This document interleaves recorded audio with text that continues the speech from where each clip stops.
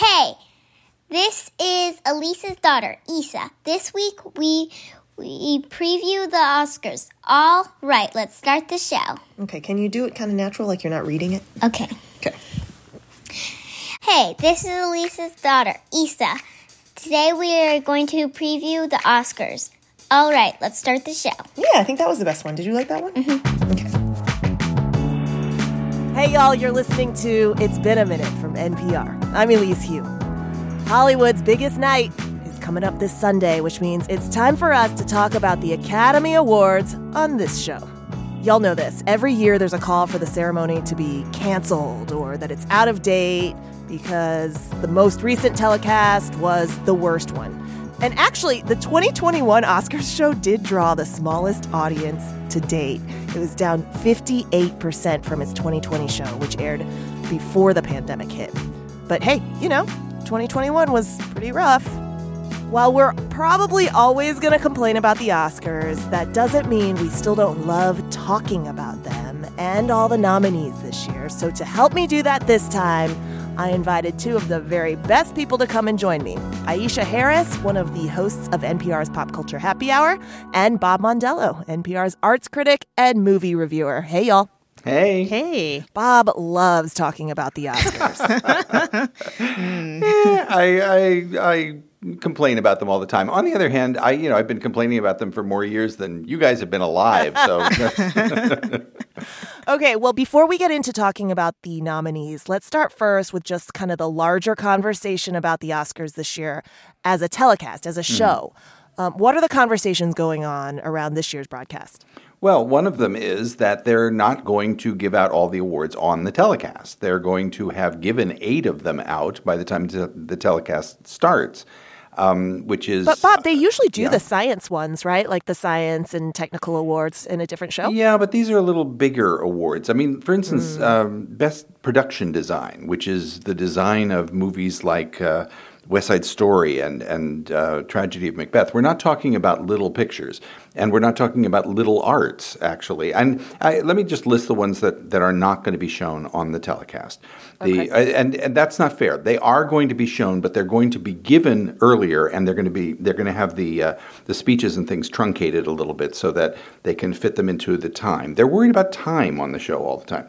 So they're going to give away Best Documentary Short, Best Film Editing, Best Makeup and Hairstyling, Best Original Score, Best Production Design, Short Animated and Short Live Action, and Best Sound. What does this say to you, Aisha? I mean, does it say something about who the producers of the telecast say this awards show is for or think this awards show is for? Like, who is the audience? Yeah, I don't think they understand who the audience is right now because, as Bob said, they are clearly worried about time. But this is a show that frequently runs 3.5 hours long and doesn't need to if they sort of left out a lot of the banter, the many montage. I love a montage, but they always have so many montages at the Oscars. Yes.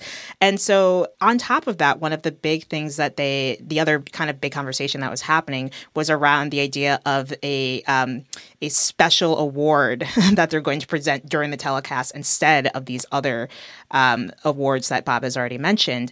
They have a Twitter, like they're asking social media what their favorite movies are, like most popular movie. And this is clearly their attempt to get in a different audience, the kind of audience who I think doesn't care about the Oscars to begin with.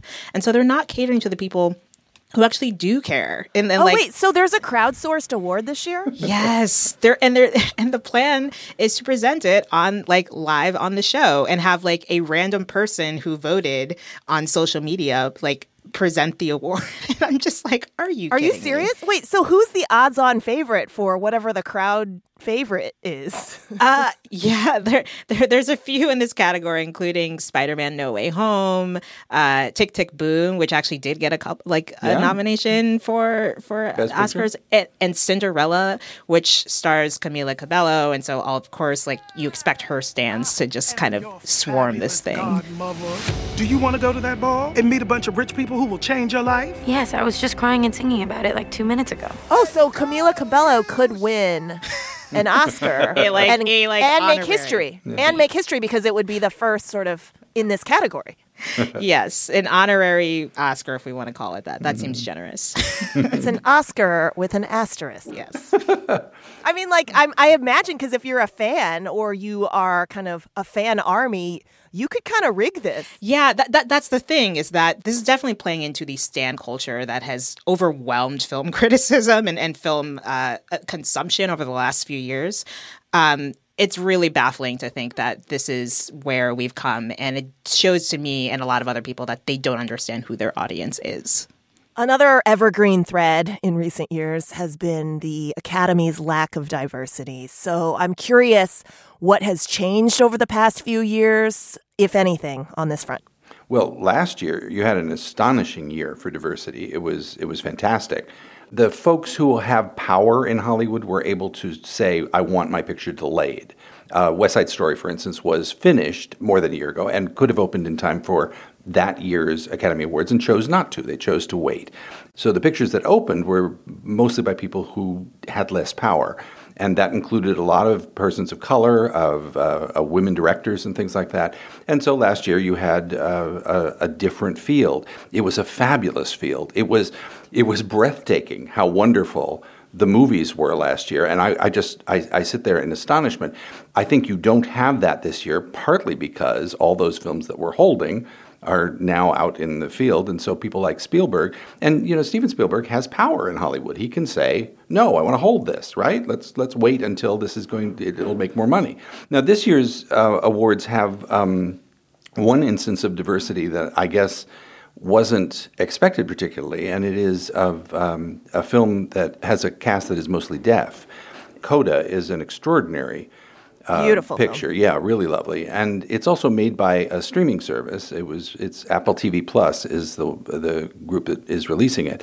But what is remarkable about it is that the first male deaf actor to be nominated for an award is Troy Kotsur, and he has a very good shot at winning the Best Supporting Actor award, which will be history-making. But in terms of racial and ethnic diversity, this is not as good a crowd as it was last year. Yeah, I mean, I think every point Bob makes, totally agree with. One other sort of way we've seen things shift in recent years is the fact that, well, obviously we have bigger categories for the Best Picture. This has been the case for over a decade now. And I think that has sort of opened the field up for different movies like Drive My Car, which is, an international film. And 5-10 years ago, it probably wouldn't have been nominated in that category. Remind us what Drive My Car is. So Drive My Car is directed by Ryusuke Hamaguchi. And it's about it's hard to describe, but it is a 3-hour-long movie that I think everyone must see about a young man who's dealing with grief, and he is a theater director, and it's about his relationship with both his wife as well as the driver. He has a driver who is taking him back and forth to his residency where he is directing a play. And this is the film that Parasite director Bong Joon-ho loves. Yeah. He can't stop talking about this. Yes. Yeah. It's a beautiful film, and despite its runtime, like every moment of it is earned. 僕の人生と愛はどうしたらいい? 生きていくほかないの。 And so to see a movie like this that is not a sort of big spectacle, it is not a Dune or like any other sort of movie that you would expect. It's not even Parasite in the way like Parasite, even though that was an international film, it still had a lot of thriller, drama, and that sort of thing. And this is not that. And that is another example of us seeing more diversity. Another film is also Flee, which is a movie, another international film that's beautiful. It's animated. It's also a documentary, and it's about a child refugee who leaves Afghanistan, winds up in Denmark, and there are so many layers to this story. Det går ondt. Tænk tilbage. But it's nominated not just in documentary and not just in animated, but also an international feature. And so like to see it be able to get nominated in those different categories, like a few years ago, that probably wouldn't be the case. It probably would have been, siloed to one of those and not all three of those. So there are some changes that have been happening. A lot of it has to do with the fact that the Academy has greatly increased its membership and done a lot more outreach in terms of bringing in different people, more women, more people of color into the branch. Coming up, Aisha and Bob break down their favorite Oscars picks. This message comes from NPR sponsor CarMax. Imagine buying a car the way you want. Online from the comfort of home. In person on the lot. Or a combination of both. CarMax lets you choose the way you buy. They'll even deliver your car right to your door in select markets. And no matter how you buy, CarMax has you covered with a 30-day money-back guarantee up to 1,500 miles. Learn more and start shopping at CarMax.com. CarMax. Car buying reimagined. You've hit a couple of the films that struck you this year. Who are y'all rooting for to win Best Picture? Ooh. I never like to answer this one, but let me say that there are some that I think are extraordinary. I would not be unhappy at all if Power of the Dog were to win, partly because Jane Campion is an extraordinary director and did just a gorgeous job with this movie, and it's peculiar and wonderful and really compelling. It's just a man, Peter. Only another man. I would not be at all unhappy if Licorice Pizza won. I think it's weird I hang out with Gary and his friends all the time. I think it's weird that I hang out with Gary and his 15-year-old friends all the time. I would not be at all unhappy about Coda. I would not even be unhappy with West Side Story. So I'd be happy with any of them, but I think if I were choosing one that I kind of would like to see win this time, I think it's probably Power of the Dog. Aisha? Yeah, I would have to say there's a few in there that I really, really loved last year. A couple that I'm like, why are they here? But for me, I would be happy with Power of the Dog or Drive My Car. And I hope that just being Oscar nominated means more people will seek both of those movies out. Let's get to memorable performers and which performers you want to see go home with Oscars this year. Well, for me, I would love to see Olivia Colman get the award for The Lost Daughter. I think that performance, it's such a difficult performance to pull off. The film is about a woman who's sort of wrestling with choices she made as a mother years ago when she's sort of confronted with these strangers who sort of remind her of things she did when she was younger and what she did with her children, how she treated them. Look, I'm sorry about earlier as well. I was feeling a bit anxious. Yeah. Well, the sun can do that. And, well, maybe your girls, being away from your girls, Yeah, well, you'll see. Children are a crushing responsibility. Happy birthday. And it is such a unflinching portrait of motherhood in a way that I hadn't quite seen before, but is also very generous and not judgmental about her character. And what she has to do to sort of convey that and to not judge the character as a performer as well. I just would love to see her win it. And I know she's already won the award, or she's won Oscars before, but I would love to see it happen. Oh, she's great in it. She is really extraordinary. And that's one of the cases where I think what you admire about the performance is that she does so much with so little in the way of emoting. I mean, the kinds of things that you think of as acting in a stage sense, she isn't doing. It's very contained. She's not letting anything out. And you just die for her. She's extraordinary. She's just extraordinary. You're absolutely right. That would be wonderful. The performance I would love to see get the award for Best Supporting Actor is Troy Kotsur in Coda. And he, the actors are in that picture are mostly signing. And he is hilarious as he's doing that. There's a sequence where he has been surprised in bed with his wife by his daughter and her almost boyfriend. What's that? Is that your mom? The kids realize that, and he decides that that's the right moment to have a discussion with his daughter and her boyfriend about protection. Oh my God, Miles, go. Nice to meet you. Just please go. I hate you! It is one of the funniest scenes I've seen in film all year. It is just great. He has one word in that entire movie that he speaks aloud. When he makes history winning that award, it will be well-deserved, and I hope everybody sees the film. Aisha, what about the Best Actor category? Because it sounds like there's an odds-on favorite here. Oh, yeah, for sure. I think it seems pretty locked in that Will Smith is going to get the award for King Richard, which is a sort of biopic about the father of Venus and Serena Williams, Richard Williams. And, you know, I think if he does win it, it will be more of a cumulative award than it will be necessarily for this role. I didn't love him in it, but he is doing sort of the Oscar Beatty thing where he has an accent, he's moving differently, his physicality is very different. You want to check on the kids? Let's check on the kids. We got future doctors and lawyers, plus a couple tennis stars in this house. Now, I understand you got to do your job, even if some crazy neighbor do call talking foolishness. And I don't even mind you saying we hard on these kids. You know why? Because we are. But he has been nominated twice before this, for Ali in the 2001 movie, and also for Pursuit of Happiness. So I feel like this has a very it's time kind of moment. And on top of this, he's been kind of going off of this reintroduction tour where he released a memoir last fall. You have The Fresh Prince of Bel-Air coming back, being rebooted as Bel-Air. And so he's reminding everyone of why we fell in love with him in the first place. And I think the iron is hot. This is where he is going to finally get that award. It's like perfect timing. Okay, last question. How are y'all going to watch the Oscars? Like, what's your setup? Well, I've got a pretty sweet setup. I have I think it's a 55-inch TV plus like a Sonos speaker system, and then I've got my my Lazy Boy love seat that has a recliner.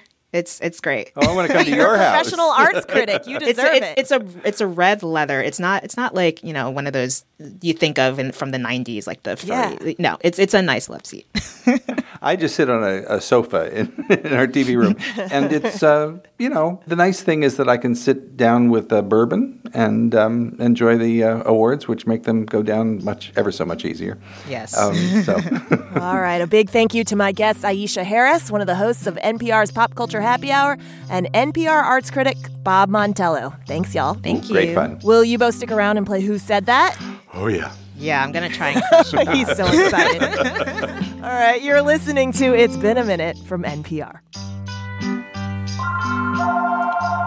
Uh-oh, wait, hold on, let's pause. I'm sorry. I'm so sorry. This is...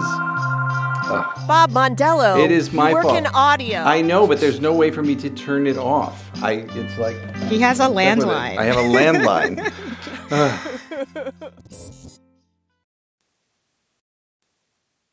You're listening to It's Been a Minute from NPR. I'm Elise Hu, here with my two panelists. Why don't y'all introduce yourselves? I'm Aisha Harris, a co-host of NPR's Pop Culture Happy Hour. And I'm Bob Mondello. I'm the movie critic for All Things Considered. That's who they are, and now we're going to play a game called Who Said That? Who am I saying that? Who said that? Who said that? All right, the rules are simple. I share a quote, and you guess who said it or what it's about. So you don't actually have to name the speaker if you don't know the speaker, but if you know the event or the news, news headline that sparked it, that's fine. Okay. As usual, I'm always terrible at this. Oh, my God. You've gotten at least 1 point in the past. Oh, I did sometime deep in the past. This is like... All right, there are no buzzers. You just yell out the answer. I will give you hints along the way if necessary. And as far as a prize, nothing. You win nothing. No one ever wins anything except for bragging rights. Okay, y'all ready? Mm-hmm. Yes. Okay, this is a fill in the blank. So once you know it, you can just fill in the blank. I will say blank. The first quote. 6 years ago, when I was ready to retire, the NBC Universal family asked me to continue the show.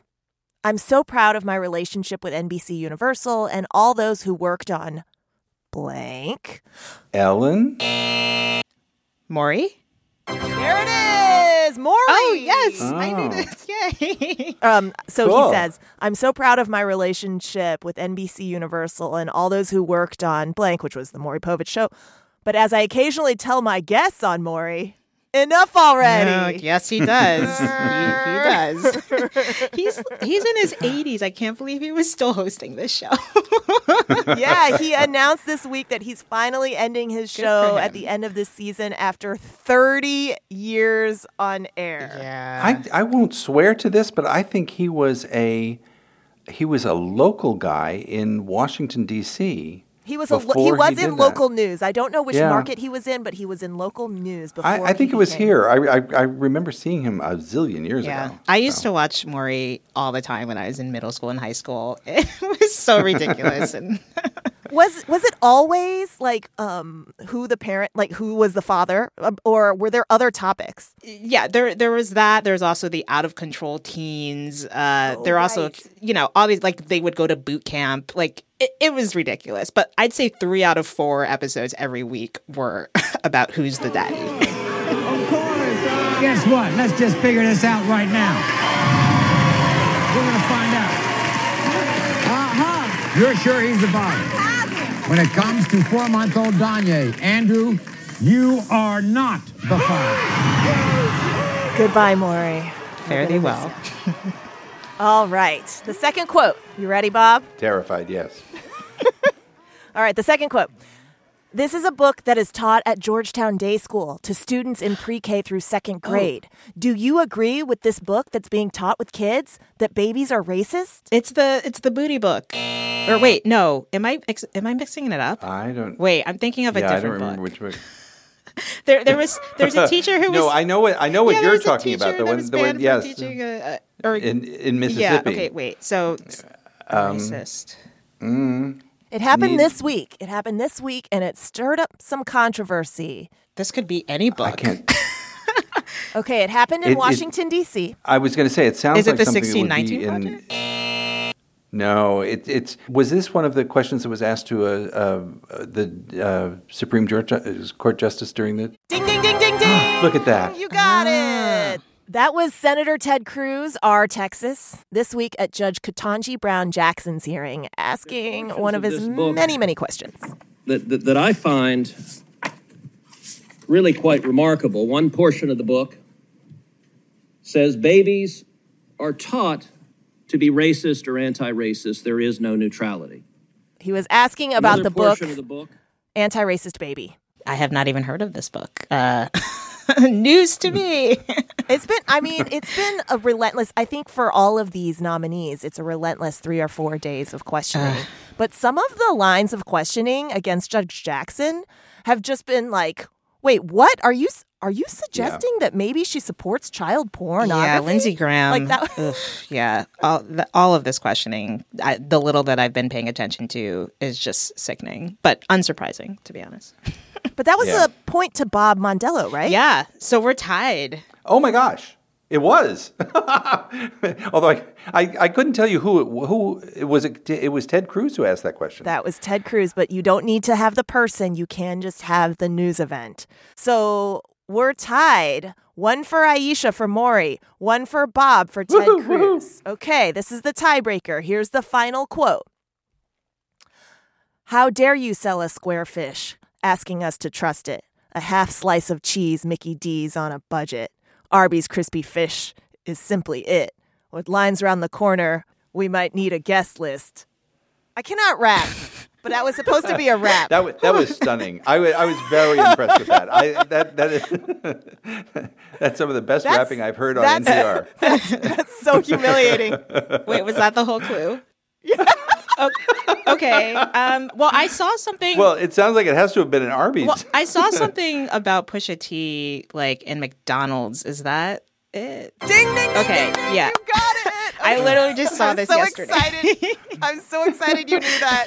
That was Pusha T diss rapping. He wrote a diss track against McDonald's on behalf of Arby's. Right.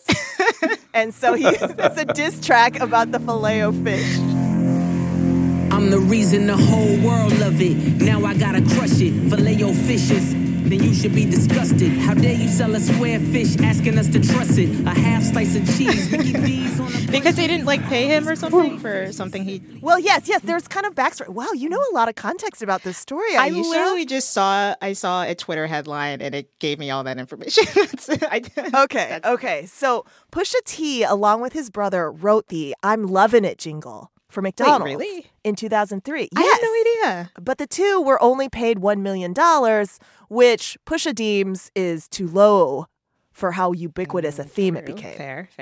Fun fact. So now he's pissed and has decided to write a diss track about the Filet-O-Fish. But why has he got to take it out on the Filet-O-Fish? Take it out on the Quarter Pounder. Like, why the Filet-O-Fish? That's a solid sandwich. I don't have a problem with the fact that it's square. I'm delighted to say I haven't been in either of those establishments in well over 2 years. I just go for the fries these days. I try to stay away from the meat at McDonald's, but... But Aisha, with that knowledge, you won. Who said that? Yay! 2-1. Congratulations. And I continue my streak. All right. Thanks for playing, Aisha Harris, co-host of NPR's Pop Culture Happy Hour and NPR's longtime arts critic, Bob Montello, a Who Said That perennial loser. That was fun. Thank you so much for having me. Hi, I'm Elise's daughter, Ava. Now it's time to end the show like we always do. Every week, listeners share the best thing that happened to them all week. We encourage folks to brag. And they do. Let's hear them. This is Zena in Seattle. This week, after many failed attempts, I did my first pivot turn on my roller skates. And since then, I have not been able to repeat that. But I'm sure that with a lot more practice, I am going to get it. The best part of my week was meeting with my family, who I haven't seen in a long time, to have a very belated Thanksgiving/Christmas/missed birthdays. Specifically, I got to see my grandma, who I've missed a great deal. We write physical letters back and forth to each other weekly, but it was really great to see her and talk to her in person and give her a big old hug. This is Greg from New Jersey. The best thing that happened to me this week is I got my first ever raise. I'd been with the company for just under a year, so it wasn't something I was expecting, but I was very happy about it. It's Therese from St. Paul, Minnesota, and the best thing that happened to me all week was receiving a package of 2 vinyls, one of Sister Act and the other Sister Act 2, Back in the Habit. It's been fun jamming while working from home. This is Caitlin in Oakland, California. The best part of my week was getting together with 4 other friends from college. Just had the best time, just laughing and spending time together over the weekend. Thank you for all that you do. And these segments at the end of your show every week have really brightened my day every single time I listen. So thanks. Bye. Thanks to those listeners you heard there, Zena, Jessica, Greg, Therese, and Caitlin. Listeners, we want you to send in your best thing to us anytime during the week. Just record yourself and send a voice memo to our new email address, ibam@npr.org. That's IBAM@npr.org. All right, this week's episode was produced by Janae West, Anjali Sastry-Kurbacek, Andrea Gutierrez, and Liam McBain. Our intern is Asia Drain. We have engineering support from Gilly Moon and Josh Newell. Our editor is Jordana Hochman. And our big boss is NPR's Senior VP of Programming, Anya Grunman. So until next time, take care, y'all. I'm Elise Hu. We'll talk soon.